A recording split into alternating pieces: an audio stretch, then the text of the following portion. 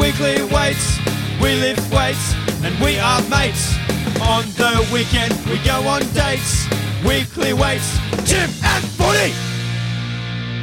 Weekly weights with Alex and Will.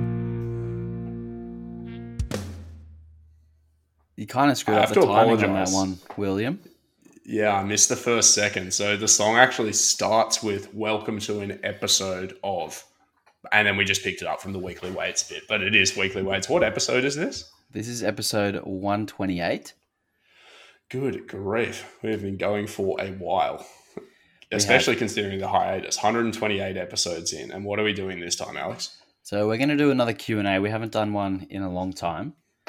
So I asked on my Instagram for people to give me questions, and I picked the best around 10.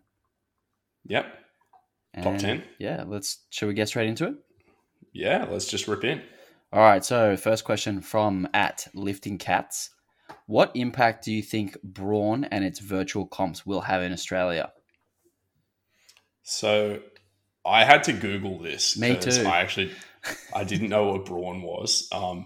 In fact, I think in some ways, because like the last 2 years now has basically been like nearly no competitive powerlifting for me. Like I haven't competed myself, but I've also only coached at comps. Like I do 2 or 3 and then have a 6-month break because of COVID stuff. I think a lot of the goings on in the community that normally I'd just hear about in passing, straight up didn't hear about.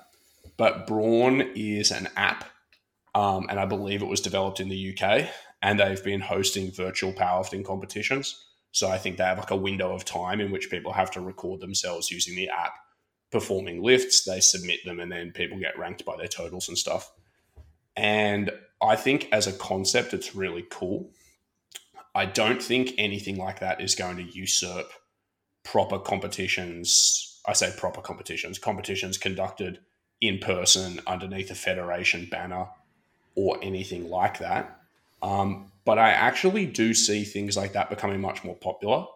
And I'll let Alex give his 2 cents before I go into too much depth on these thoughts. But when I went and had a look at it, one of the big things I thought about was the way things operate in the video game community, and some of the ways in which I actually think that has been like a real positive for people in that, because video games are played by people obviously dispersed across countries and continents and things. And the way in which they're able to interact and compete online builds quite strong communities in a really cool way. But it needs to be decentralized, and that's where I have deeper thoughts. So, Alex, you let us know what you think, and then I'll go back onto that. You mentioned federations, and this is actually under the IPF banner. Really? Yeah, if you didn't see that on the website. So It is technically, I don't know how exactly it would work, and I don't think that you could ever compare like a competition like this to an in-person competition. And I wrote down the same thing that you just said, Will, is that I don't see it as a way of replacing in-person competition. Like you're never going to see someone put up a total on the internet and go, oh yeah, he would have beat Taylor Atwood at Worlds if he didn't actually. People do that all the time on Instagram. That's exactly how Instagram works. And anyone with any credit would say, well, he didn't actually beat him on the platform on the same day. And I think I don't think that's ever going to be replaced. But what it does do is it opens the door for a lot of people who are on the fence with powerlifting, and then it may get them into the community, into the community doing those in-person competitions after they do like a couple of online ones. And it kind of reminds me of some of the stuff that CrossFit used to do in the early days. They used to have like regional comps where you would send in your workout, and then they would email you and tell you, oh, okay, you've been selected to go to this state competition, to qualify for the CrossFit Games or whatever. So like that obviously helped CrossFit blow up, and stuff like this could help powerlifting continue to grow if people who are doing weightlifting or doing bodybuilding or doing CrossFit want to dabble in powerlifting and then like it.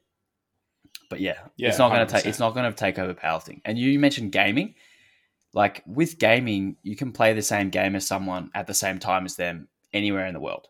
Whereas with powerlifting, we don't have the technology yet to do something like that, unless you could get 10 people on a Zoom and that's a powerlifting group, and then you go, all right, camera A, you're up on squat, and you got someone like switching between cameras and making it an actual competition, then like maybe. But but that seems a bit far away. Well, there's two things to talk about there. One is there was actually a Twitch quote unquote powerlifting competition run recently. So Twitch being the big streaming service, which made no pretense at being like a normal powerlifting comp, but was a really good fun thing to do to grow exposure, in which people were lifting in lots of different locations simultaneously and sending videos in. And I think that was really cool. But the way in which it relates to gaming for mine is actually about how sort of games operate and how the communities function in them. So in a lot of games that develop a really strong community or a competitive community, there's this weird like democratization of the game itself, where the studio that develops the game doesn't necessarily then say, okay, well, this is how the game will be played at a competitive level or anything like that. What happens is the community says, like, whatever, we love Pokemon and we are going to develop a rule set that allows us to play the game in the way that we best like. Communities develop around that, where community figures share advice with other people, bounce ideas off each other. They nurture up and coming players, and they like create community spaces within which to interact. And you see that with lots and lots and lots of video games. And basically what is important about it is that everything becomes decentralized. The power goes from the people who created the game to the community itself. The community takes a lot of control in how the game is expressed, sets their own standards, helps people out. And in some ways, because the community has taken ownership of the game, it breeds a really strong, really vibrant community with lots of emotional connection to it that sort of it like encourages continued investment of the higher ups in it. And that's where a lot of the coolest and best stuff and most inventive stuff in the gaming scene has come from. I think ideas like Brawn that allow powerlifting communities to interact more directly with each other and set their own standards as to, like, you know, whether it is what is considered not viable, what's considered legitimate from a competitive standpoint, or whether it's bouncing ideas off each other around training or just changing the nature of competition to make things more fun or more inclusive or whatever. I think things like that have the potential to greatly increase the reach of powerlifting.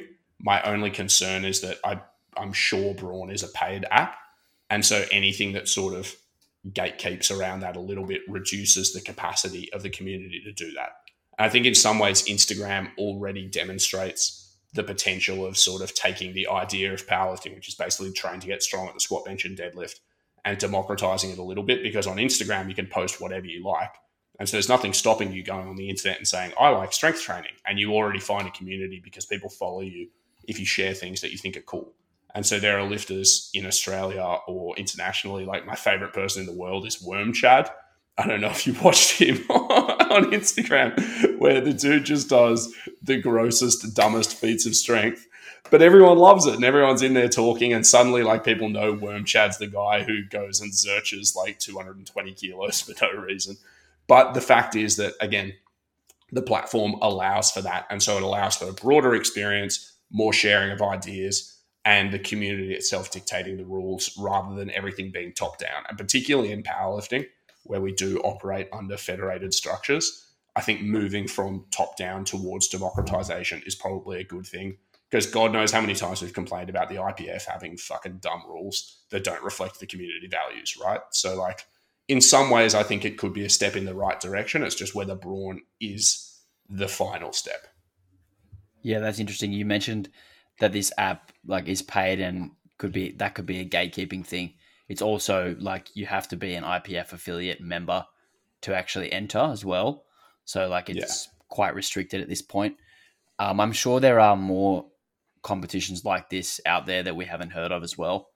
But yeah, I definitely think, like, for me, the gold standard of powerlifting is in-person competition, like standing next to the person that you're competing against and, you know, beating them or them beating you. And I don't see a way where, like, the online space can can replace that, but there could be a substitute or, a supplement is probably the best. Yeah, there could be another way to go about it. If, for instance, maybe you don't have a lot of competition close to your house, or you don't have the time because of your schedule to get out of town and compete, and those kind of things, or there's no one in your state who's closely competitive with you and you want, better competition on the internet, then those are all options. I think anything that allows the community to engage with the sport on its terms and find like-minded people can only increase the like reach of the sport and the appeal of the sport. And if that also gives the community the power to determine what are the things that we most value about this sport, and so the sort of agreed upon like high-end competitive rule set comes to reflect that, then what you'll probably find is that the sport will be performed by more people at a higher level. It may be that, like you said, nothing will ever change from competing everybody in the same room at the same time under rules very similar to the IPF's ones currently.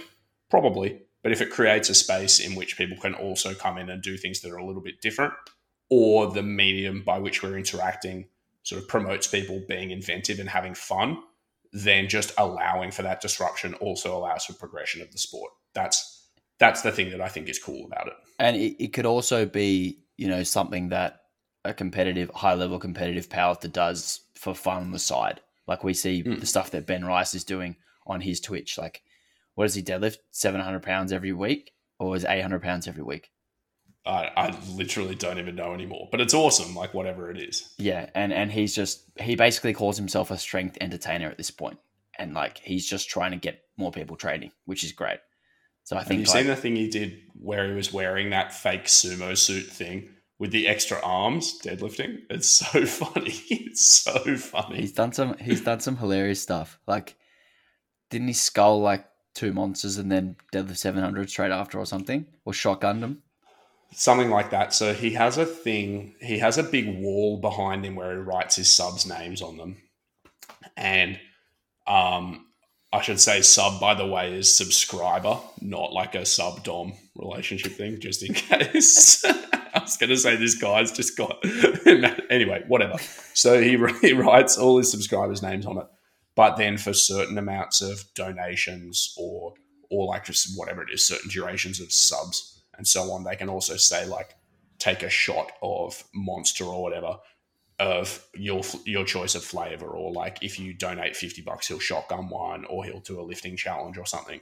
So he basically puts himself out there, and then people will pay him to do outrageous things. And I have so much concern for his heart health because he does quite well. So I'm just imagining that somebody is literally paying him to demolish energy drinks like on the daily, and I can't believe that he sleeps. But I demolish energy drinks and I sleep very well. Yeah, but I don't know if you're doing it on the same level as him. And like, if you're streaming to Twitch, peak hours are like degen hours as well. Like you want to be going at night. So he is there just shotgunning monsters at night, training, and then having to go sleep after. It's a rough world. I was actually a Ben Rice subscriber in 2011. On Twitch? No, on YouTube. YouTube, yeah. Man, his YouTube content was great back in the day. I haven't watched a Ben Rice video in a long time, but it was great. He seems like such a wholesome guy, and he's also incredible as a singer. Yeah, I was just going to say he used to post his opera, his church choir.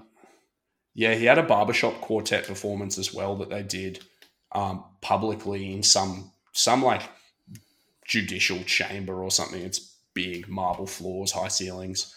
And it was like beautiful. He's really, really talented, interesting guy. Honestly, really well cut out for being a Twitch lifting entertainer.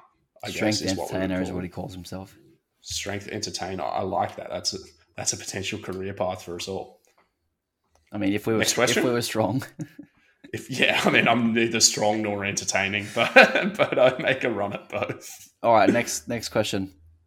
Also from @LiftingCats. Despite the PA issues, gyms haven't rushed to affiliate with APU. Is it wait and see? So I am the world's least aware person of anything happening in the powerlifting world always. I'm gonna let Alex start, and then I'll add my 2 cents of gossip after. So obviously we know that PA basically imploded, and a lot of the gyms who were affiliated announced their unaffiliation or de-affiliation with PA, and a lot of high-profile lifters, removed themselves as members. It doesn't seem like a lot of people have rushed to join APU, and certainly not very many gyms have rushed to join APU. But I think a lot of that is related to COVID and all the interruptions that we've had with particularly competition schedule. So obviously Nationals was supposed to happen, and then Sydney stayed in lockdown, then Melbourne went into lockdown, and then everywhere was in lockdown. And had that not been the case, I think the PA gyms who were running meets would have affiliated with APU to give their lifters a chance to continue to compete. But because there was kind of no real path to competition anyway, it kind of threw a spanner in the works, and it's almost made it look as if everyone is waiting and seeing. But I do think that 2021 will see a majority of the PA gyms affiliate with APU. I know a few off the top of my head who will be, and they are waiting till 2021. But yeah, I imagine that APU by the end of 2022 will have more affiliated gyms than PA probably did in 2019. That's my impression as well. So yeah, like when the PA thing all happened, and then we were in lockdown. When lockdown finished, the majority of my lifters who wanted to compete had nearly no options available to them to do so through till the end of the year. And so I think many have sort of just held their fire, kept their powder dry, whatever, and just doing a little gym test. And I know a number of people who are feeling the same way. I don't know to what degree this matters, but I had also heard sort of in passing from a couple of people that when the USAPL split from the IPF, there was some talk about potentially forming USAPL international affiliates as well. That's confirmed as of this morning. Oh, is it? Yeah. Damn, there you go, guys. Weekly Weights exclusive. First to talk about it. If you can give us some detail on that, Alex, all I was going to say is that it might have been that a couple of gyms are also sort of waiting to see where the dominoes fell on that to determine whether to go to APU or that. And I'll let you know my thoughts on that when Alex has told us the details. I don't know the specific details, but I do know that it would be quite a lot to set up a new federation and then host comps here under the USAPL. So I presume for the moment it would be joining the USAPL and then traveling to the US to compete. So I can't imagine that in the short term that's going to be anything big at all. So yeah, I have no idea how it would work logistically. I don't know why you would have to travel to the States. If a gym here became a USAPL affiliate and they just ran their meets with the same weight classes as the USAPL and the same rules, I can't see why it would be too different. Well, the USAPL and the IPF, if you were an APU affiliate gym, you wouldn't be able to be a USAPL affiliate gym. If you're an IPF member or an APU member, you wouldn't be able to compete under the USAPL. That would be a bannable offense. No, but what I'm saying is there might be some gyms who just say, actually, we'll go with USAPL instead of APU. I don't know if any would, or I certainly don't know of any specifically that have said they intend to. But my understanding is one or two might have been interested in that.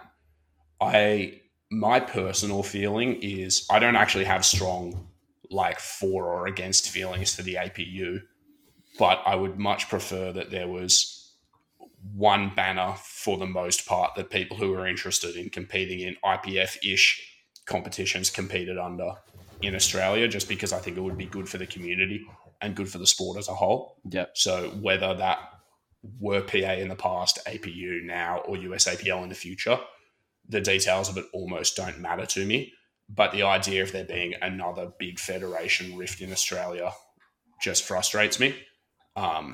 Because ultimately I just would rather be part of a large community where everybody has fun and lifts weights than I would necessarily, make a huge political point of it. But that's also because I'm not deeply invested in the things that have actually separated any of the three federations so far.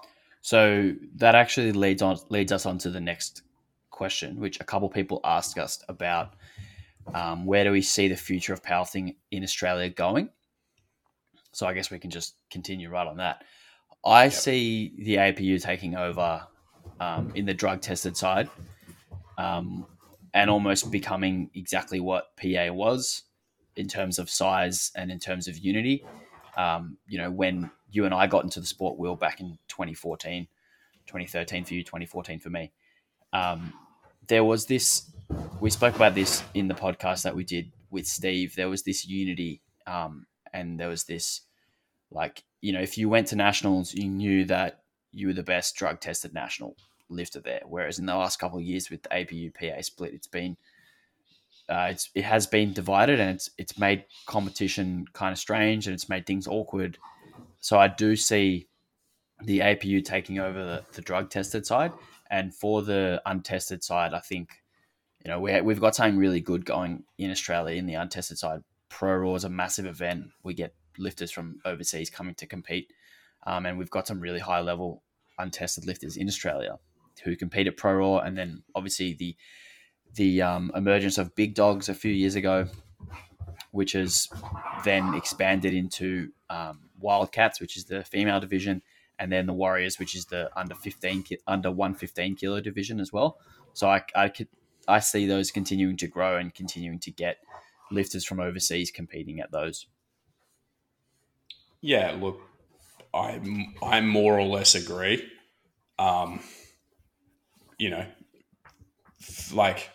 Excluding the possibility of some completely unforeseen circumstances further disrupting the scene, I suspect that it's going to be APU at the tippity top for drug tested stuff. And the untested side is already going quite strong. So I don't see huge changes there. What I am somewhat concerned by, but always cautiously optimistic about, is the impact of COVID on the drive of people to compete generally. Because the disruption to competition over the last couple of years has really severely impacted a lot of lifters' motivation and engagement with the sport. And as things normalize and competitive opportunities reemerge, what will either happen is a new population of lifters who will come to fill the space that some of the lifters who've maybe become disengaged over the last couple of years leave, or those lifters will come back. But I think there's going to be a little bit of a lag time. I wouldn't be surprised if next year is a slightly quieter year overall for Australian powerlifting than 2019 was. So, but that's just my vibe on the basis of how many lifters have been reporting lower motivation and lower desire to compete. And I think that is very largely situational. If you have COVID and then you have the implosion of PA, which was a very large part of the powerlifting community on top of it, I think that's just taking away a lot of the things that would have made it easy and exciting to compete for lots of people. So I think that's going to cause some lasting damage, but ultimately damage that will heal. And the shape in which we heal up is just going to be determined by what's available in the competitive landscape. Yeah, well, that's what I was going to say. Do you think that's directly related to the access to competition? Yeah, I do. I think the access to competition. I also think there's like a meta psychological layer to it, where when training goes from, being convenient and a way in which you interact with the community and a part of your everyday routine that sits around your workday and so on, and then suddenly people go from going to work, going to the gym on the way home to see their homies, competing every few months in a large community or whatever, to working from home most of the time, training being something that they do for their general health with whatever's available to them, being forced to sort of change their goals or aspirations around training in the short term and come to terms with that, and a loss of the community. I think all of those things also feed into probably a lesser desire to compete or to pursue maximal strength in the short term. And this is a discussion I've had with friends who are not even powerlifters, who just like training, where their attitude around training and their goals around training changed a lot, particularly during the second lockdown that Sydney went through, just because they were kind of forced to. And again, I think that those things will change as the environment around people changes. But I do think all of those changes to how we sort of operate in life and how we think about our training routines and the purpose of training within our life is going to feed into the way in which we think about training and competition. Yeah, I think for sure, like it could go kind of one or two ways in that instance. Like you can either go down that path where your training takes a more of a health trajectory, and you try and lift to feel better throughout try and train to feel better throughout daily life. Or that break could be exactly what you needed to then push you into your next phase of powerlifting competitiveness. Because we know a huge problem with powerlifters, particularly young people, is they have this like too fast, too hard mentality where they go in and hit it hard for 2 years, burn out, never come back. This has kind of given people an opportunity to reset a little bit. And this could be exactly what they need to, then find the motivation again to go and push. So I think it'll be interesting to see where people fall on that scale and whether we do get an influx of people who've had a bit of a break who want to come back and hit it hard, or whether they're going to be new people finding new goals. But I do think 2022 will be a good year for powerlifting competition for sure. Definitely, obviously better than the last two. We've got a couple of more questions that are kind of federation-y. So why don't we just sort of knock them off so we can continue this discussion and then get to training advice stuff? Yep. So first one is, do you think, you've already half answered this, do you think the 93 kilo class in APU will be more competitive than the 94 kilo class was in PA? Absolutely, 100%. 93/94 was one of those classes that was quite split when there was the APU PA split. Like the nationals that you came second at, Will, you totaled 675. And that's me beating my chest. I honestly wouldn't be surprised if there were 20 lifters who go over 700 next year. I'd be certain that's the case. I know at least 15 who will go over 700, and I presume there'll be 5 or so who'll be over 750. And what that does is it makes for nationals that's like truly competitive, and maybe to the point where like even making it to nationals, making it to the A group at nationals is like a big achievement for some people. And I think that's really awesome. 100%. I completely agree. I think if you get two populations of people and you smush them together, then the number of people who are good is going to increase proportionally. So 100%, I think it will be more competitive. I think if you were to look pretty much across the board, you would say that everything will be more competitive when you put the two federations together. There might be a couple of weight classes where there are clear outliers, where the person who won one is going to win the other one at a canter too. But on the whole, all you're going to be doing is shifting the standard of competition up. And I think that's a really good thing for the sport. And what that does is it pushes people who are at the top against each other, which then forces them all up. Rising tide floats all boats? Raises all ships. Raises all ships. Or lifts. What did you say? A rising tide forces all boats. Floats all boats. Well, it certainly does float the boats. So that's true as well. They float a little bit higher because the tide. Yeah. So, okay. Next one is just thoughts on moving. I hate it when people say thoughts, but I knew you would. I was going to put a fake question in, just from like a random fake Instagram account, just to see what your reaction was. So thoughts on moving to APU and the 2.5 kilo increments for attempt selection. By the way, these last two questions have been my Matt C _PT. I think that the 1 kilo increment rule was one of the best things, probably the single best thing that came about from the world powerlifting changes to the rules. I really think 1 kilo increments are good. They allow for like even tighter competition at the very high end, and for particularly lighter weight females, and particularly on the bench press. They also allow people to more truly and more accurately express their strength and gains that they've made competition to competition. So in some ways, I think it is a shame to return to 2.5 kilo increments. I don't think it's going to make the world of difference to myself or to Alex.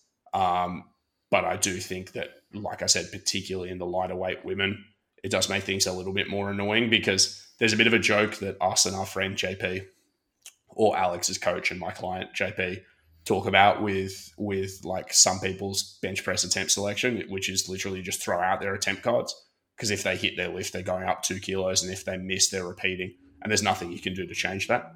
So in some ways, that will be a shame. And the other thing where you're not able to change your attempts except for your final deadlift attempt, that will also change a few things strategically, but those are really going to be mostly fringe cases that happen at like the higher end national competitions. In a local comp, it's going to be much of the same stuff. You just put in the weight that you think people can lift. Alex? Yeah, so on the second point there, I think like occasionally I would put in a placeholder and then like, go find a video of it and then change it if that changed my opinion. But yeah, I think that actually puts more pressure on the coach in a good way. It kind of forces you to make the decision in the moment and then have to stick with it and trust yourself. So I actually like the no changes until deadlifts. But for the 2.5 kilo increment, I think like from a coaching standpoint, it just reduces the number of decisions that you have to make. Like if you have someone who, your goal squat is 150, like their third attempt's going to be 145, 147.5, or 150. It's like, that's it. Whereas if it was 1 kilos, you might have 6 choices.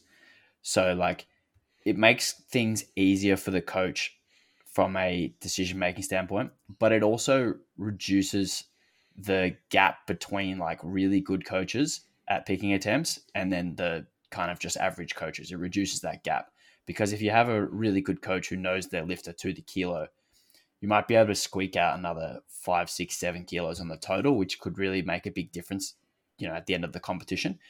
Whereas, now that you have 2.5s, it doesn't really do that. So from a coach standpoint, there are a couple of changes, but I think it just makes things a little bit easier. Do you reckon that if you were to like graph all of the attempts made with the 1 kilo increments available, that there would be certain numbers that were much more popular than others? Like as in for squats, do you think 242, 245, 247 and 250, say, would have been more popular choices than 241, 244, 246 and so on? Probably, yeah. I reckon there would have been. I'm sure you would have situational factors driving you to take certain 1 kilo increments, but I think people probably regressed in lots of cases towards 2.5 kilo increments anyway. Again, I reckon that difference would have been nearly entirely removed if you went and looked at lightweight female bench press, where like your attempts are determined by basically what they can lift. But at the higher ends of strength, I wouldn't have been surprised if we had been regressing towards certain increments anyway. Yeah. So I've mentioned what it does for the coach, but for the athlete, it just, like you said, it becomes harder to show progress if there has been small progress made. You could improve your bench by 2 kilos and maybe you did an all-out grinder at 65, and then the next comp you smoke 65 and you miss 67.5. Like the scorecard would read the same number, but you've clearly improved. So that can kind of be a bit frustrating. But also for the athlete, you now have to win by 2.5 kilos again. You can't, unless you win on body weight. You can't just win by 1 kilo, which again seems arbitrary, and it seems like it makes a lot more sense if we traveled in ones. But yeah, overall, I'm kind of neutral on the change. It doesn't bother me a whole lot. I did like the option. I did like to have all of the options as a coach and as a lifter. But yeah. Yeah, I agree with that. Next question. where are we? From Forged S&C, how would you program top and back offsets using RPE, and when would you use them? I'll go first. I was going to say, this could be a long discussion. Alex, can you monologue very quickly? I'm going to be back in 20 seconds. Well, I was going to keep it quite simple. No, just monologue. Give him the monologue. I'll be back. So for top sets, I generally use top sets as indicator sets. So it tells us whether what we've been doing in training has been successful and how successful has it been. So when you program a top set using RPE, we need to be careful that we're not using too many reps and we're not training too close to failure or too far from failure. So there does seem to be a bit of a sweet spot here.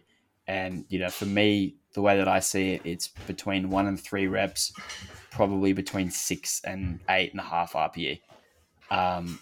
So yeah, if you're hitting within that sweet spot, you're getting a decent indication of where your top end strength is, which is what I would consider to be the primary reason for using a top set in the first place, whether that is an RPE target or whether it is load specific.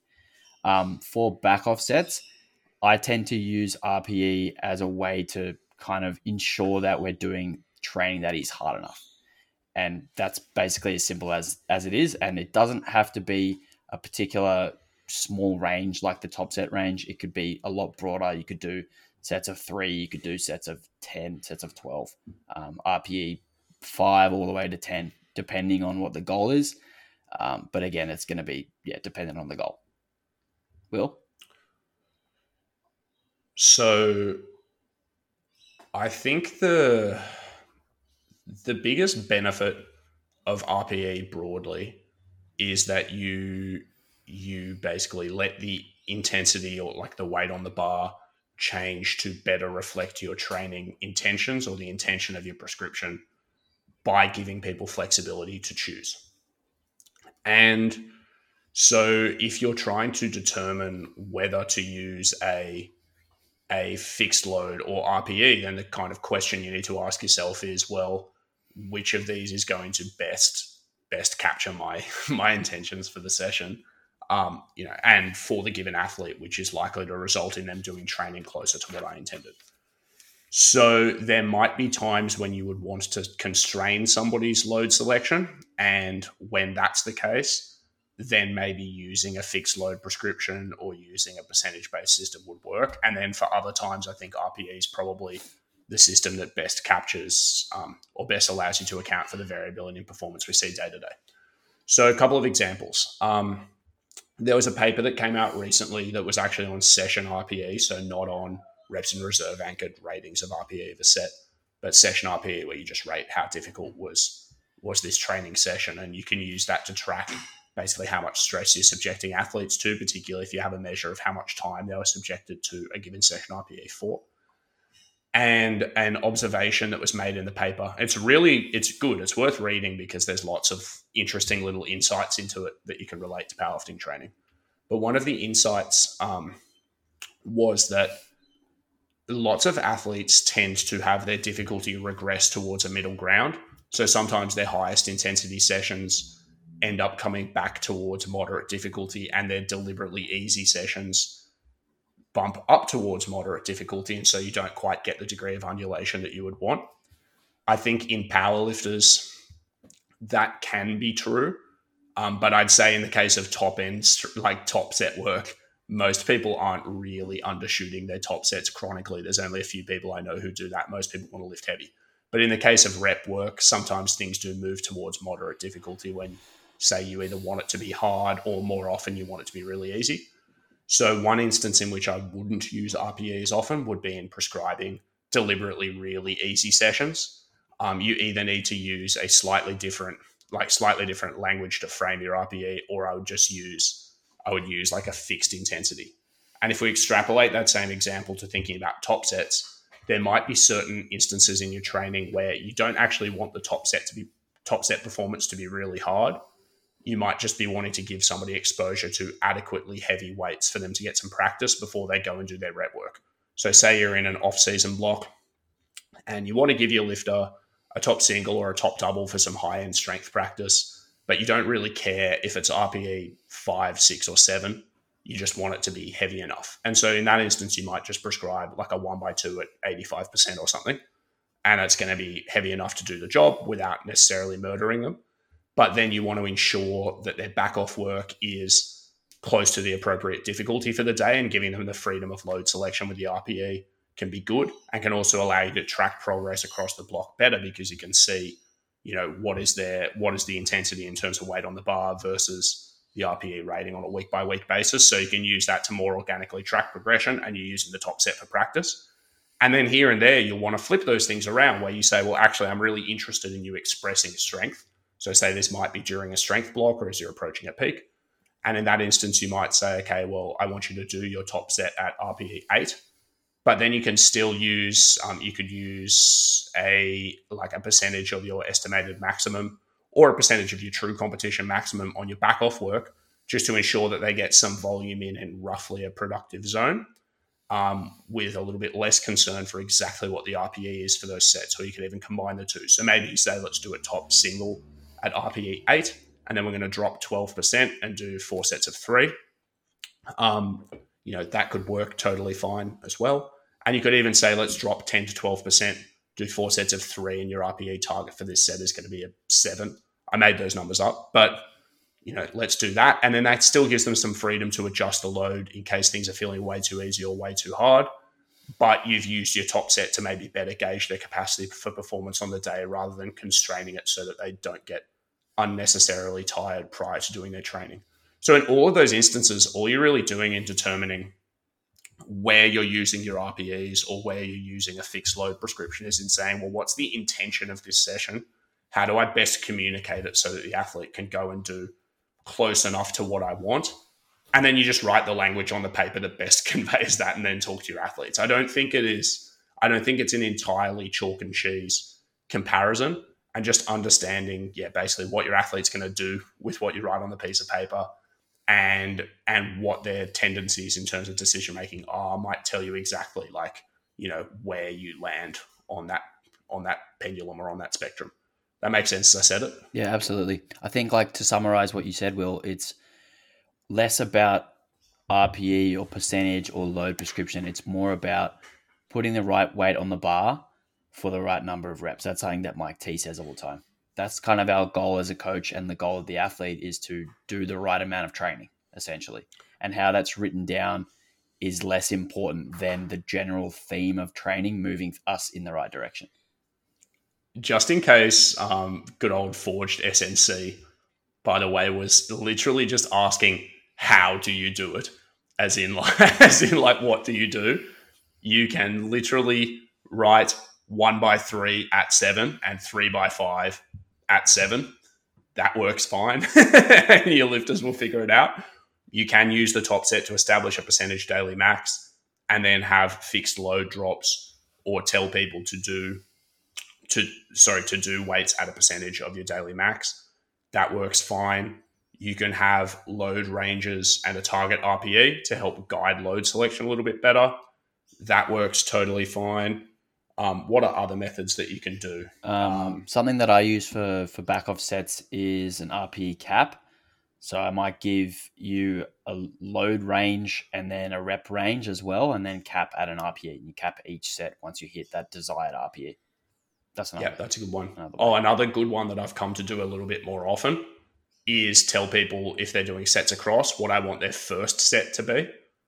Because that way, once they've picked the load, they just keep doing sets there. And so if I tell them, do 3 sets of 6, first set target RPE 7, if they miss in their first set their RPE target, they can still adjust. But if they do their first set at RPE 7, and then they tell me that, I still ask them to record their last set RPE. If they say my last set was an RPE 9, still useful information, but that just makes the decision-making process easy too. So you can basically frame it any way you want. And going back to the themes of what Alex and I were saying before, it's more just sort of determining how can I convey the intention of this training session to my athlete well. So maybe just give some thought as to what you want the session to look like and feel like, what type of decision-making process you want your client to go through, and then how would you write that on a piece of paper to make the most sense? And you'll come to your own way that makes sense. Yeah. And when you know your athlete better, you'll be able to put down on paper what they're going to respond to as well. Yeah. Yeah, my athletes are rat dogs. They don't do their program anyway, so it doesn't really matter what I write down. At JP. Anything could happen. It's chaos training in Burke Methods. Are you calling out JP there for missing a bench the other day? Did he do it again? No, JP's not too bad. Here and there he likes to overshoot, but he always, I don't know if he's lying to himself. He rationalizes his overshoots quite well. So he was saying he had incline bench on his program, but he was training at John Rush's place, and they don't have an incline bench, so he did a bench. He just maxed out. I laughed at him for that one. That honestly, this is a completely separate topic of discussion. But one of the funniest things about being a coach is I coach 40 athletes, I think, right now. And you look at their decision making sometimes and you just pull your hair out and you go like, why are you doing this? You should know better. And then I walk into the gym and God only knows how many times I've made the dumbest decisions in my own training because I just feel like it. And I think like when you do that enough for yourself, you come to have a little bit more empathy for your athletes doing things where they should know better. Like it's still part of your job to say, hey, like let's make some more constructive decisions next time. But you do come to understand, like you just get sick of making smart decisions and want to just cut sick and have fun. And, if people do that in a largely harmless way, honestly, like it's probably not going to completely derail the train. Derail the ship, as Alex would say. Derail the ship as the tide raises. Unrail the boat. Yeah. Unrail the boat. You just, if you train hard enough, long enough, and don't get hurt, you'll probably get stronger. And so here and there, if your boy decides he's not going to do his incline bench, he's going to max out in his flat bench and miss. You're right there, Alex. My monster went down the wrong hole. Here and there, if your athlete does that, you just roll your eyes and carry on. All right, moving on. From David Dobson. Does conjugate, max and dynamic effort, have its place in powerlifting off-season training? No, just kidding. It's okay. Alex, you didn't even smirk at that. I wanted to yell and like really slap my thigh, but the problem is that my microphone is so much louder than Alex's that if I did that, I think the computer will explode. Okay. Probably a more helpful way to think about this than just answering like, does conjugate training have its place, is just thinking sort of on the broad spectrum of training that could contribute to you getting better at powerlifting. Does conjugate training even fall on it at all? And I think the answer is like quite clearly yes. If you're in the off season for powerlifting and you say, well, look, I'm going to do some training method where I go and I do some heavy lifting on all 3 lifts once a week, that's going to be sufficient for strength maintenance. Obviously, you could do it better or worse ways. If you were doing your max effort day on something approximating your competition lift most of the time, probably going to be better than doing something completely bizarre that has nothing to do with your comp lift. But let's just say I do some heavy lifting on the movement patterns once a week. I have another day that's much lighter. It's probably too light to be great, but it's much lighter. It doesn't matter. And then sandwiched either side of it, I'm doing a whole bunch of hypertrophy work on the relevant muscles. Could that feasibly make you better at powerlifting in the long term? Certainly. Could you do things better? I would argue yes, but that doesn't necessarily mean that you have to do things better. If you were to say, I really enjoy this training system, I'm doing it for a bit of a break, it is sufficient, like I said, to at least maintain strength. There's nothing inherently damaging about that structure and it's not so non-specific that it's not likely to contribute at all, then in that case, totally. I think it's better in application for like athletic training, probably, than it is for powerlifting training. But it's not bad. And if you wanted to do it, I wouldn't be like, don't waste your time. You can by all means go and get stronger doing that, I think. Alex? Yeah, I agree, Will. When I look at how I structure my programs now, it almost resembles like Westside. And that's going to sound like really strange because I've bashed Westside heaps on this podcast before. So much. But people can change. It's not exactly like conjugate. It's just taking the elements from it, like you said. If we're doing max effort work, that's going to be really conducive to strength gain and in an off-season period, strength maintenance, like you said. But it's important that it's the right amount of difficult. If you are going full out max effort at 10 during an off-season, it's probably not what you want. And particularly if you're doing it on lifts that aren't the main lift. Like in the actual conjugate system, they don't really touch the main lift at all. And if they do, it's like once a month. So in the context of like, does the actual conjugate method, is that good for powerlifting off-season trades? Probably not, but there are ways we can tinker with it to make it really effective. So for the max effort stuff, if your max stuff is like below 8 RPE, then that's probably fine. For the dynamic effort stuff, like Will said, it probably is too light, but you could tinker with it and you could do it, you could do it between 60 and 70% 1RM, and that would be perfectly sufficient for technique practice.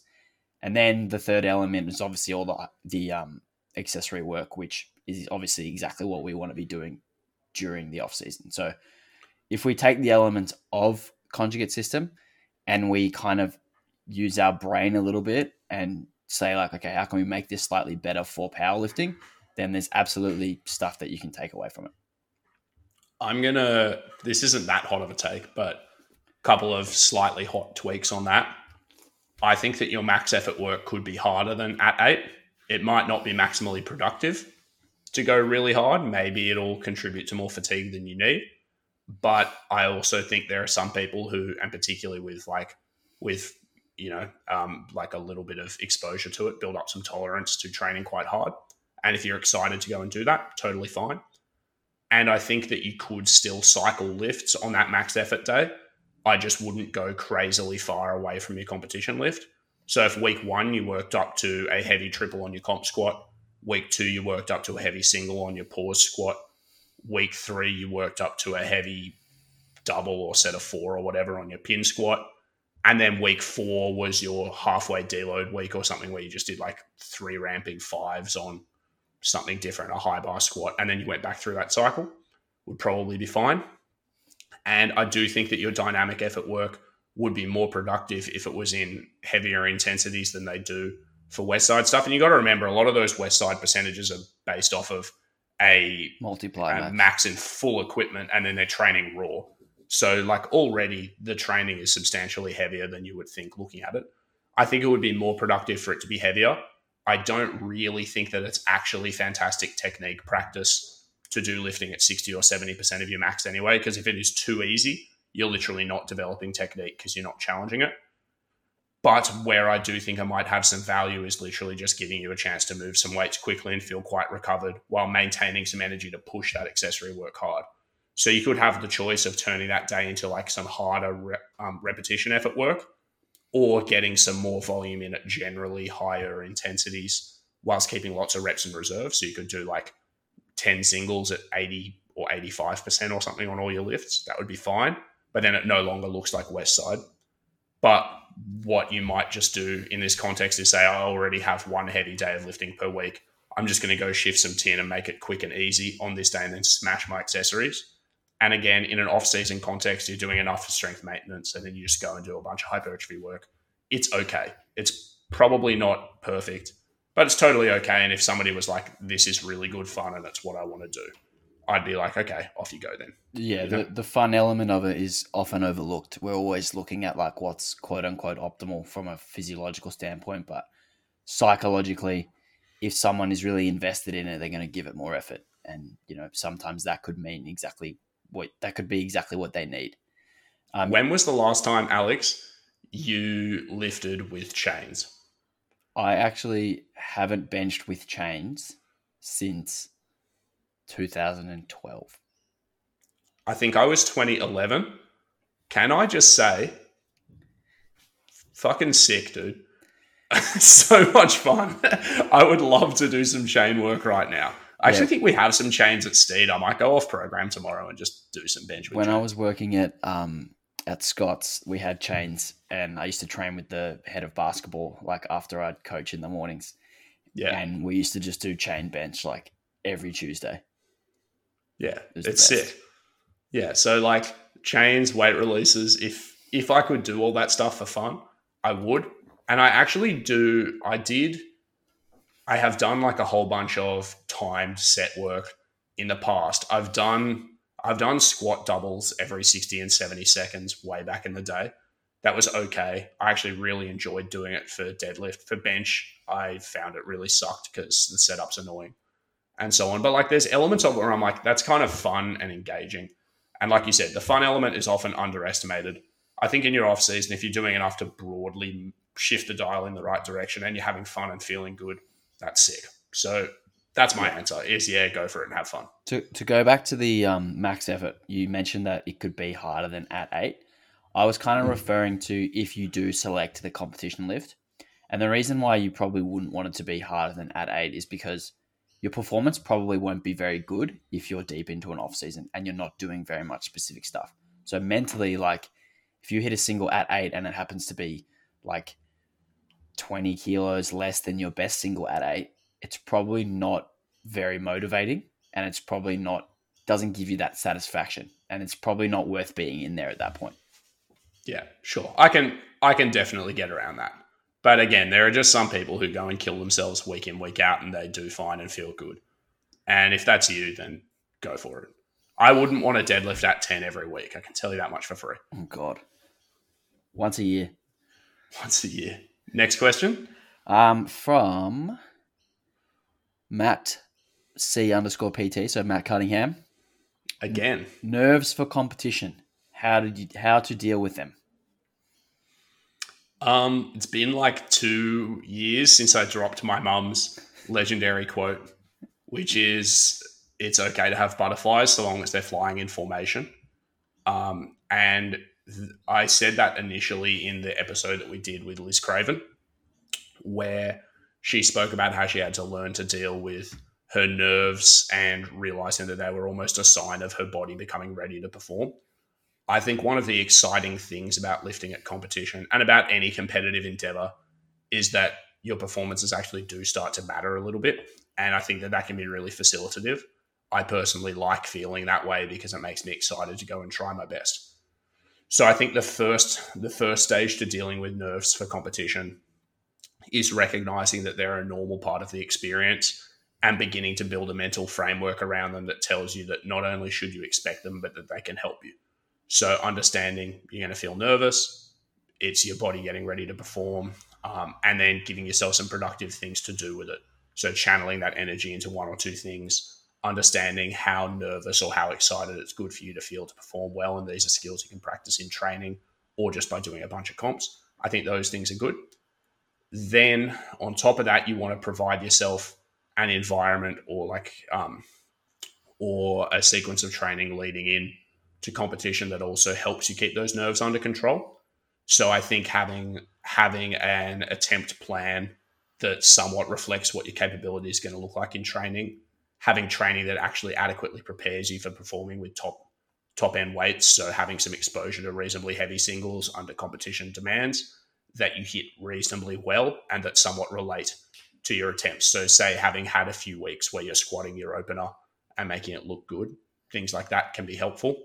Having a coach on side that's helping guide you through the process, so you know where you've got to be and when, so deferring some of the decision-making stuff, not changing too much about, your nutrition and your hydration and stuff around competition so that you're comfortable with the things that you are doing around your performance. So you can say, look, I've set myself up to do as well as I'm going to do today. My nerves are a normal part of being here, and then just going and letting rip. I think all those things help. And then finally, there's just time and experience. You're going to be really nervous at your first powerlifting comp because it's new. It's just like when you take a dog to a new environment and then you chain it to a post, they absolutely freak out because they don't know where they are. That's going to be you at your first comp. But once that dog knows that this is the post that you chain it to when you're waiting for your coffee, they start falling asleep on the footpath because they're comfortable in the environment. You're going to be the same way. Do a few competitions, get used to that process, and get used to those fluctuations in how your body feels and how your mind is going across the day. And I think you'll be a lot less nervous in the future. Alex? Yes, there's a couple extra things. First of all, I agree with everything that you've said, and I didn't even really consider the training aspect of it. I was kind of just only thinking about the day itself. But there's some things you can do in developing your routines, which can really help you in competition, particularly with your like lift setup. You know, touch the bar this way, step onto the platform this way. Those kind of things will take over once you practice them enough, and then you won't have to think about them once you actually get on the platform. And that's something that's really important. We don't want to be spending our energy thinking about, oh, where do I put my hands? Oh, where do I put my feet? We want to just use our energy for the actual lifting portion. The other thing with developing routines is it's around food. Like, don't eat food that you wouldn't usually eat on comp day, and then you'll start to feel sick in the stomach, and then maybe that will contribute to even more nerves. The music that you listen to the same music in competition that you do in training. Like, have go-to songs for your squat top set. Have a go-to bench song. Have a go-to deadlift song. Can I drop in just very quickly? Do not listen to this song unless you want to overshoot and hit a big PB. The song is the ABC News remix by Pendulum. Do you know it, Alex? No. It pops off so hard. I thought it. When did I come across it again? I came across it during lockdown, and honest to God, it bangs so hard. I'm going to send it to you after this. But I've mentioned it to a few people recently, and every single person who has recognized it has been like, oh my God, like, yes. And every person who hasn't recognized it, who's listened to it, has been like frothing at the mouth. Do not listen to that at a competition unless you want to win. So do listen to it. Don't listen to it. It could be dangerous, the amount of strength that for you your express. Competitors. Yeah, they may not have enough weights. ABC News Pendulum remix. Be careful. Very careful. People are going to be scrambling out the back to get the extra set of 25s. Yeah, oh man, the crowd will try to lift if they play that through the speakers. So just be very careful. Sorry, Alex, back to what you were saying. That was just an important content warning. So yeah, developing routines that you can carry into comp day are going to be really important. And that's going to really help with your nerves. And also practicing competition commands. Like, don't go into a comp without doing a few of your bench singles with comp calls. You'll be surprised how long they hold you for at the top before a bench. So if you're worried about that, practice it. Practice your squat calls. Get referees to check your depth. Send your videos to your mates and ask them if it's depth. That should take some of the nerves away and just put another thing in the back of your mind that you don't need to be thinking about. And the last thing was be in the moment. Now, I've experienced this a lot of times where I've been so anxious and kind of absent from the competition that I've had to like get myself away even further by like taking too much caffeine or getting too psyched up, which never really actually helped my performance. Something that I've found has actually helped my performance is being aware of my surroundings. Like, look someone in the eye and you'll actually feel like you're there and you're actually living. Whereas like in the past... Do not look someone in the eye if you've been listening to the ABC News Pendulum remix, because they will be frightened. Shut up. In the past, I've been like very hesitant to like look at the crowd or, you know, do certain things because I was so anxious and nervous. Whereas like I actually think it can help you perform better if you understand that you are where you are. And something that I've done a lot lately is I'll give my handler a fist bump before I go out, and it like that contact with my hand makes me like feel like I am in the competition and I'm present in the competition, and then it just makes everything feel like more in the moment, as opposed to in the past where I felt like I was having an out-of-body experience watching myself lift. I think I'm probably going to misuse the word, but I think they call it centering, the psychological strategy of having one or two tactile cues that help you bring yourself back into yourself. So one of my lifters used to, I think Liz Stomps that's part of the reason she stomps walking onto the platform. One of my lifters used to squeeze something. And I remember talking to somebody who recommended that I, and this wasn't for powerlifting, but in general, when I wanted to sort of center myself, was to focus on a few sensations. So you can run through the sensory check of what's a couple of things I can see, what's a couple of things I can hear, what's a couple of things I can feel, what's a couple of things I can smell, and just going through that to bring your senses back into your body helps you be present more. But I think that the term for it is centering. And given that I did no research to back up that claim, Google it yourself just to be sure. But it is a legitimate strategy that can help certainly bring your focus back inwards, which can be helpful. Yep. Next question from Chev Lift. So this is Darcy. What kind of pathways into coaching do you recommend? And this is into becoming a coach. I messaged him about this. He wanted to know what kind of steps you would take if you were interested in becoming a powerlifting coach. We've answered this one a number of times. To sum up, broad experience is good. I think that you should get some coaching experience or some personal training experience with people who aren't powerlifters as well, because a large part of your success long-term isn't just going to be domain-specific knowledge. It's going to be your ability to interact with people and coach them, and you will draw skills from other fields that help you. The things that differentiate you as a coach or as a powerlifting coach aren't just the special powerlifting things you know. It's the little bits of extra flavor around who you are and what you do that interest people and, being yourself. So I would make sure you go and you interact with a whole bunch of other populations, learn as much as you can, do some general personal training. On top of that, I think you should train for powerlifting itself and have a coach yourself or have a couple of coaches. Ideally have some training partners too.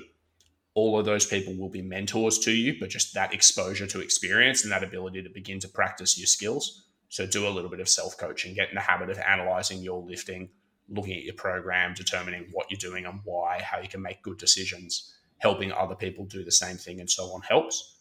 I would then start volunteering to help other coaches at competitions. So just help handle some people so you get some exposure to that environment, get some chances to have a dry run at making those decisions. You might want to help out a couple of your friends with training, write them some programs, get some feedback, start to determine what works, doesn't work, and so on like that. And as you begin to do those things, particularly if you're already offering personal training services, people will begin to gravitate towards you on the basis of your enthusiasm, so the enthusiasm with which you engage with your own training, but also on the basis of sort of like, I hate this phrasing, but like the good energy you're putting out in the world. If you are helping people, they're getting some success, and you're doing so within the domain of powerlifting, people will begin to refer people to you, and they'll refer people to you who you're qualified to help. So last time we answered this on the podcast, I said like, Ray Williams isn't going to come knocking at your local Fitness First and say, hey man, I need you to fix my squat if you're just starting out. But if you are helping a bunch of people get involved in powerlifting, there'll be a few lifters who aspire to what you're doing, who are new, who are going to come and ask you for help because they're interested in the sport and you're already in that space, and you can help them do that. And before too long, you'll have a roster of people who you are training for powerlifting, and you'll have a little bit of experiences. Good grief. And you'll have a little bit of experience. You'll have a little bit of experience with which to draw off and help them. And then once you are at that point, then you might want to start advertising yourself more widely. And as you as a lifter get a little bit more qualified, and as some of the people that you've been working with over time get a little bit more qualified as lifters, you'll start taking on higher and higher level lifters as well. So the quick summary of that is basically give yourself a broad base of training experience, and that includes training other people experience and training yourself experience. Get involved in the powerlifting scene, begin taking people on initially for free, and then just at a low level so that you can build up, again, more and more space or more and more experience. Do that and people will start coming to you. And then we can talk about ongoing education and things after that. But that's where I'd start. Alex? I don't have anything to add other than having that general knowledge base as well first. So learning the basics for biomechanics and anatomy, programming, technique. For programming, like you mentioned, dissecting your own program that you get from your coach. You can also just go on the internet and look up a whole bunch of free programs and try and decipher what principles are being adhered to, what aren't, what would you change, what does this program do well, what do they not do well, and those kind of things. But yeah, I think mostly it's going to come down from general to specialized. So start general with your knowledge, start general with who you work with, and then start to specialize. And, like you 100%. said, Will, your enthusiasm is going to carry through and your training itself is going to carry through. So if you're working at a local gym and you do powerlifting, train at your local gym every now and again, and people will see you and they'll ask questions about it. And potentially you can gain some people who might be interested as well. With the analyzing programs thing, here's a skill that I think a lot of coaches miss, or I don't know if they miss, but maybe they just don't go through this process. If you have been training for a while and you've written some programs and things, you should be able to just look at a program on a piece of paper and in your mind run through that program and think, how hard would it feel for me to do a couple of these sessions? And I can certainly do that. If you send me a free program from the internet, I could look at the sessions and just be like, in my head, this would be a 6 or 7 out of 10, or this would be an 8 or 9 out of 10 difficulty. And I could even roughly start gauging how hard the top sets would be for me, just straight off the bat without even having done it. And I think being able to go through programs on the internet and vaguely have an idea of what the experience of doing that program would be like just by reading them actually helps, because that should be a sanity check for when you're writing programs for your clients. A few of my mentees, when I looked over programs that they had written for people, I would look at them and I'd sort of say, when I do that check on these days, 1 or 2 of them might be outrageously hard. 1 or 2 of them might be really easy, and there'd be logistical problems that might come up. You've already done like a max effort squat and then you're going to do a max effort deadlift on the same day, and you've already done 6 or 8 sets of accessories between the two. And just looking at this doesn't seem like an experience that would go well for me. Get in the habit of just doing that for yourself. Even if you don't run a program, just imagine how it would be to run it. Maybe even crunch some of the numbers initially and start developing that sense. Because I think once you can meld that experiential knowledge with an ability to sort of put yourself in your lifter's shoes, you'll do a better job as a coach as well. Yeah. And the other thing with analyzing programs is it's kind of hard to say, oh, this has too much of this or not enough of this without knowing who the program was written for. So I think something that you could do, and a lot of coaches would be happy to do this with you if you, ask for their time, get them to go through a program template, or not a program template, a program that they've written for their client, and explain some of the decision-making that's gone into it and rationalize some of those decisions. And I think that would help you contextualize how programs can end up looking really, really different, but still be equally effective between different people. 100%. The other thing on pathways into coaching that we recommend, neither of us mentioned any formal education, but I do think that there's definitely some value in pursuing some. You don't have to go to university. It was something I did. It was helpful, but you don't really have to do it.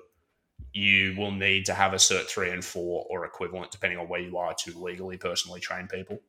Certain federations require you to get a coaching certification underneath them. So if that's the case, you're going to have to do that. But then you can look for mentorship from people who work in the space.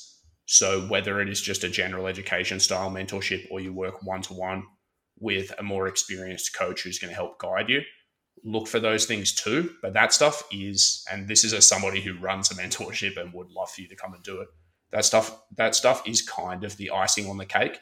You don't need to do that to get started, because that stuff is usually focused on domain-specific knowledge and business skills, both of which are important, but they are secondary to you having, well, business skills are important, but they are secondary to you having just the broad strokes there, which is some engagement in training and some enthusiasm, and you can always improve at that stuff. I've now been coaching in one way or another for 7-8 years. And every year I still learn something and think something I knew 6 months ago was a little bit dumb. So you don't need to be the finished article to start, but those things can certainly help. And so once you have sort of got those things in place, I would then put yourself out there and absorb knowledge through more formal means from as many people as you can. and begin to sort of put it against your experiences and your current ways of practicing and saying, well, what can I draw from this that is going to help? How does this new knowledge help me reconcile experiences that I've had that I haven't quite been able to explain yet, or help me give me new tools with which to address problems that have up until now been real problems for me? You can start doing that then, but that's the final step, in my opinion, is going and doing that. And you do that over and over and over and over and over and over and over again. You don't do that at the start before you're ready. You just continue to do that forever if you want to get better. Yeah. And the last thing that just popped into my head was, don't try and be a carbon copy of who your coach is or who some other coach that you look up to is. Like, you're not going to be as good a version of them as they are. So you need to be the version of yourself. And that means like not copying all of their programming strategies. Think for yourself and, start to think about what you believe in that is different to other coaches, and, run with that, because you can only be the best you, which sounds so cheesy, but you can only be the best you. You can't be the best Alex Hayes or the best Will Berkman, although you probably could be better than the best Will Berkman. Yeah, that's not too hard. By the way, in saying that doesn't necessarily have to be just from a programming perspective, because there's a reason why conventional wisdom is conventional wisdom in most programming stuff. It's because it's got some basis in practice and working. It's just the easiest one to talk on. Yeah, but it can certainly be the case in actually how you go about coaching. So whether it's how you structure your business or just the manner in which you communicate, and, maybe some of the flavor in your exercise selection or whatever it happens to be. Like, you don't have to communicate in a really scientific way to your clients if the thing that is your asset is that you're enthusiastic and engaging and stuff like that. Lean into that. Be the most enthusiastic, engaging, encouraging person ever.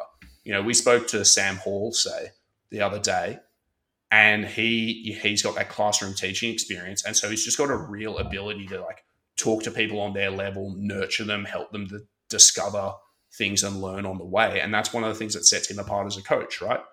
So again, look at yourself and say, what are my assets? Some coaches are really inspirational lifters that train really hard themselves, and their lifters want to just follow them out of the trench and, straight across towards the enemy line because their coach is just a legend like that. Other coaches are different. Other coaches nurture people psychologically or whatever. Find the things that really speak to you and that you do well, and just lean hard into them. Absolutely. Next question. All right, last question from Pat Lawler. What are some of the worst habits for new lifters? Okay, I've got a screamingly hot take. So hot that I don't even know that I believe in it. That's how good of a hot take it is. Ready? Trying to do things too well.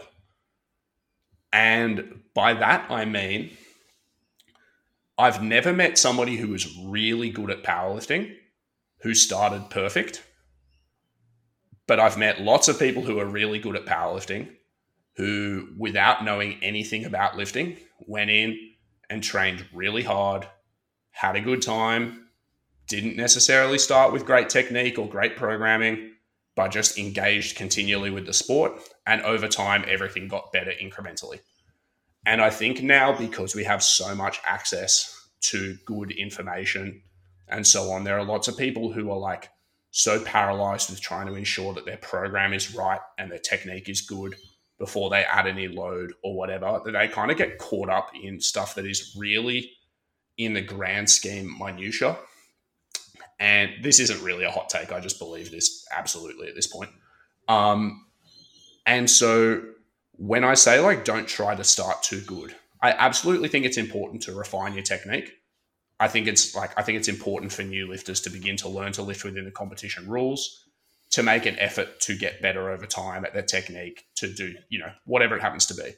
I think it's important to have some type of structure to your training and so on. But that stuff doesn't have to be perfect to get the ball rolling. And in the case of particularly something like technique, even with the best intentions, you're going to be so bad at, say, squats for the first few months to a year or whatever of you lifting, just because you're not that used to it and your body's not strong enough to support heavier weights as you put them on your back, that if you worry too much about that, you're not going to get stronger. And it can turn into a really sort of self-limiting set of beliefs where you don't try hard enough to actually get better because you're so worried about, is my program right? Is my technique right? And so on. Where in reality, if you had just been really dumb and had no idea, you might have ended up ahead of where you are. And so I think the worst habit is to focus on being correct as opposed to trying hard and enjoying it. Because if you try hard and enjoy it, you will get better over time. And in a year or whatever, you'll probably be ahead of where you were. It's not that hot of a take. But Alex, do you know where I'm coming from? Absolutely, man. And, like although I do think it's really important for newer lifters to put more of a focus on technique than it is to lift heavy, if focusing so much on technique inhibits your ability to actually try hard, then you're either not going heavy enough or you're wasting your time. So but what is your good technique?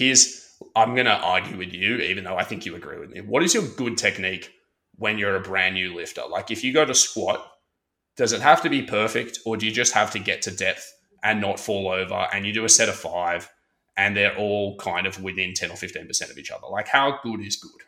Well, obviously the margin for error with good, the longer that you train, gets smaller.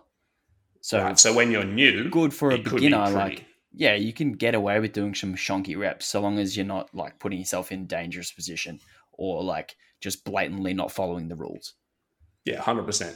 But, if I don't want to call people out that I don't coach, but, our friend Brandon coaches a squad of lifters at the gym that I work at in the mornings. And lots of them are in their first year or 18 months of lifting. And if I walk in, I might only pay attention to them once every month or two. And I might see them do way too cool. But I might walk in and see one of them do a set of deadlifts where I'm like, that was hard. 3 of those reps sucked. It was a set of 5. 3 of those reps kind of sucked or whatever. But, they're in there trying. And then I don't pay attention to them. And then 6 weeks later, I come in and the lifter's doing 30 kilos more or something, making slightly fewer mistakes. They've clearly gotten better. They still haven't gotten perfect between month 1 and month 3. But I think the margin of productive training is wide, and they will have some embedded technical errors that they have to fix over time, but that's just an inevitability anyway. And like you said, if they had just not tried hard enough because of the errors that I'd seen in week 1, they may not have ended up past where they were in week 6 or whatever when I came back, So it's not don't worry about technique. It's clearly important. And if your training sucks and you never practice the same thing, you don't follow a program, you're never going to get better. But don't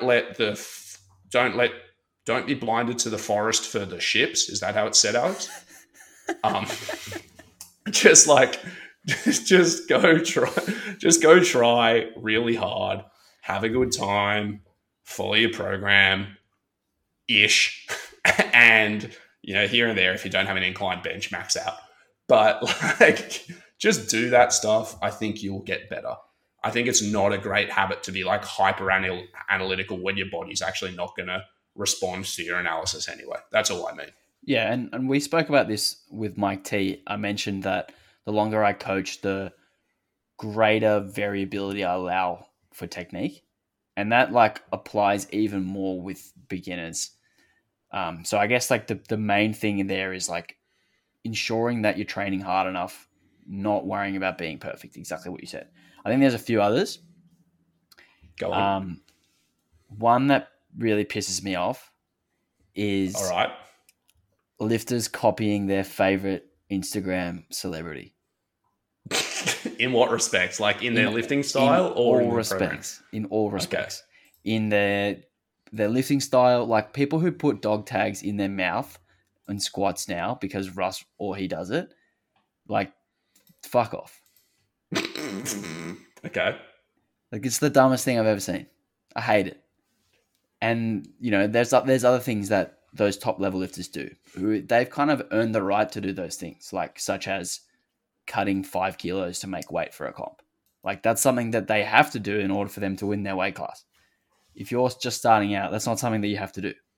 So those are just easy examples off the top of my head, copying someone who is not in a position where you are. You should be trying to do what they were doing 15 years ago, know what they're doing now that they're at the top.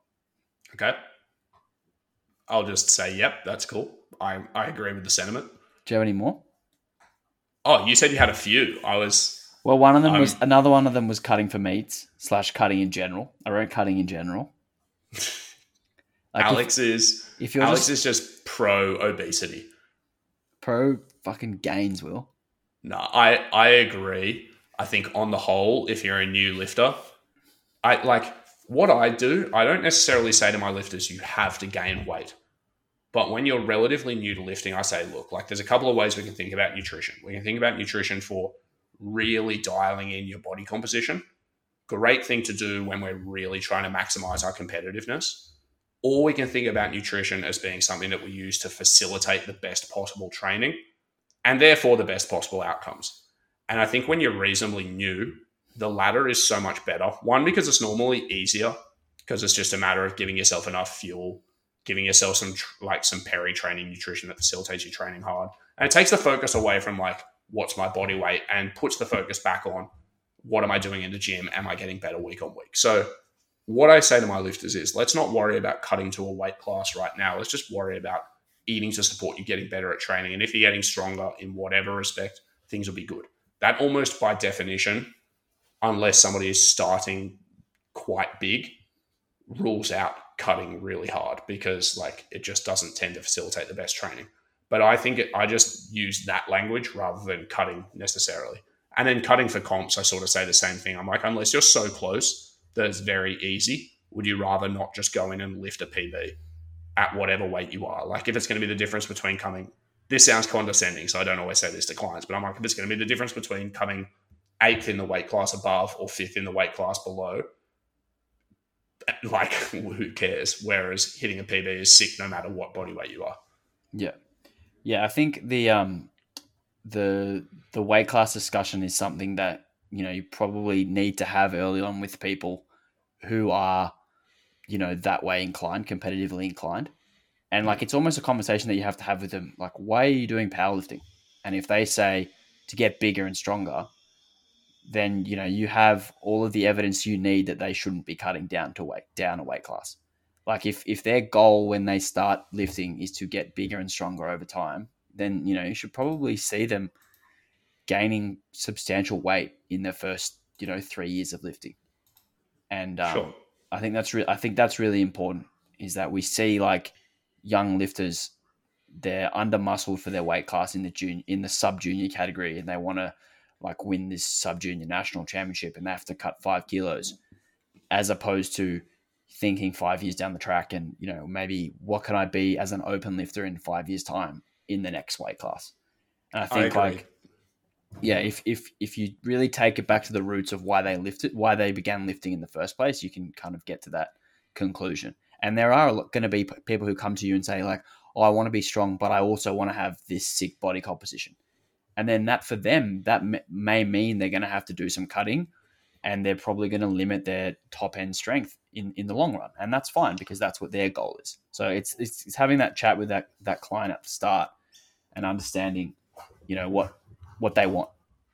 I think the important thing from a coaching perspective in this stuff though is like learning to hear the subtext in what your client says, because usually when somebody comes to you and gives you two completely contradictory goals, there's either something that they haven't really expressed to you or they haven't come to terms with in themselves that's contributing to that dissonance between the two things.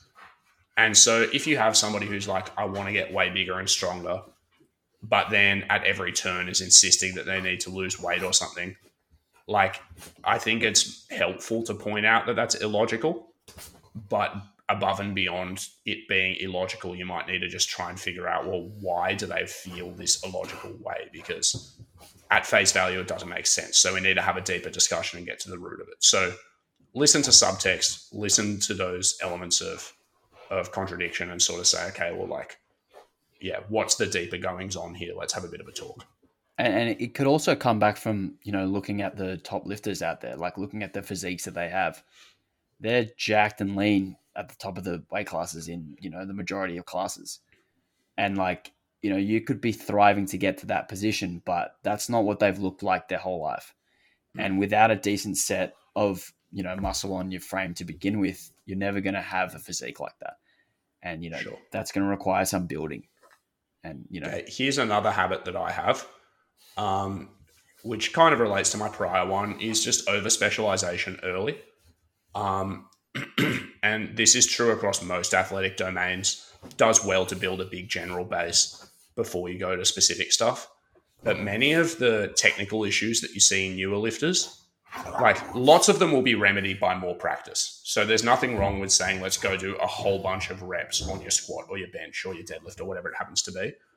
But some of them are also just that lifter hasn't been given lots of different exercises that ask them to sort of organize their body different ways or use different muscles different ways and things too. And so both because you need to just have a big tool set of motor skills to draw off of to be halfway decent at anything, and because if you're a new lifter, you probably need to build some muscle, I think it's really helpful to give people some lifts in which they go and they try quite hard, go do some squats, do a bunch of reps, go do some bench, do a bunch of reps, and then just let them go and do some lunges and some push-ups and some pull-downs and so on and get a little bit bigger. Goodness me, Orbs is on fire today. Just go and try really hard and get a little bit bigger and do some bodybuilding-based training and stuff, because there is always time to specialize a bit later. But I think giving yourself, lots of exposure to lots of variety, trying really hard, enjoying training, building some muscle, all of that can only be good. So don't think that you have to go to the most specialized routine ever early, because it probably won't help you. Yeah, it all comes back to like trying to fast forward 10 years down the process. It's like you can't skip all these steps at the start and just end up where you want to be in 10 years. You have to actually go through the 10 years to get to where you want to be in 10 years.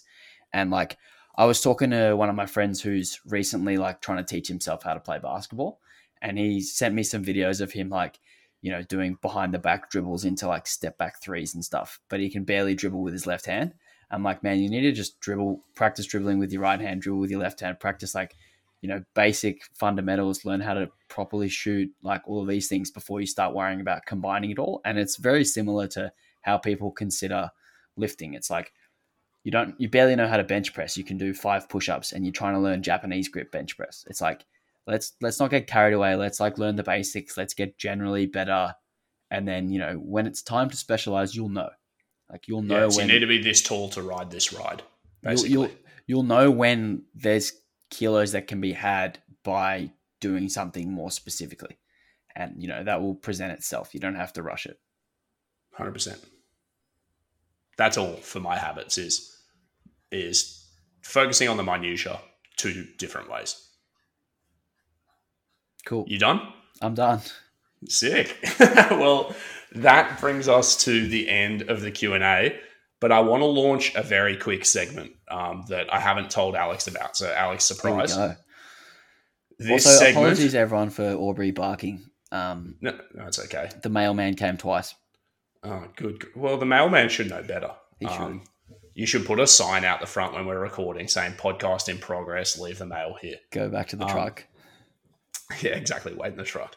Okay, the segment, Alex, is called Don't Mention the War. Right? And it's about our feud with fucking Peak Speak, because we haven't given the people an update for a while, but the feud is ongoing. We still hate those guys. And if you are a supporter of Weekly Weights and you want to help us bring this war to a speedy conclusion, because it's been going for a while, please like, comment, subscribe if you're watching this on YouTube. If you're listening to this on a podcasting app, please leave a review and a rating, and we'll start reading them online. And if those reviews, because we can't strictly say anything defamatory about those criminals, Shero and Thomas, but if you say anything defamatory about them, we can read it and say that it doesn't express our views, even if wink, wink, nudge, nudge, it kind of does. So don't mention the war. It's just a call to arms. Everyone, please like, comment, subscribe, leave ratings, talk shit about Peak Speak so that nobody goes and listens to them if they're looking at Weekly Weights reviews, because we wouldn't want that. And we'll read it out on air. there's going to be a whole bunch of burner Will Berkman accounts leaving suspicious comments. Yeah, exactly. People who say, I love moustaches, but hates Thomas Lilly from Mill Norkman. No one will know. No one will know who that was. Yeah, that's the segment though. It's basically just please review the podcast, like, share, subscribe, whatever. You know, all the things they say, like they go like, what's up, YouTube? That's how we're going to start our next one. What's up, YouTube? Like, comment, subscribe, hit that red button down below. Woo! Fuck Pig Speak. It's going to be us. That's the segment. I'm done. Nice. All right. That was Weekly Weights. I'm Alex Hayes. Will. We'll talk to you in a fortnight. Talk to you in a fortnight. Peace, guys.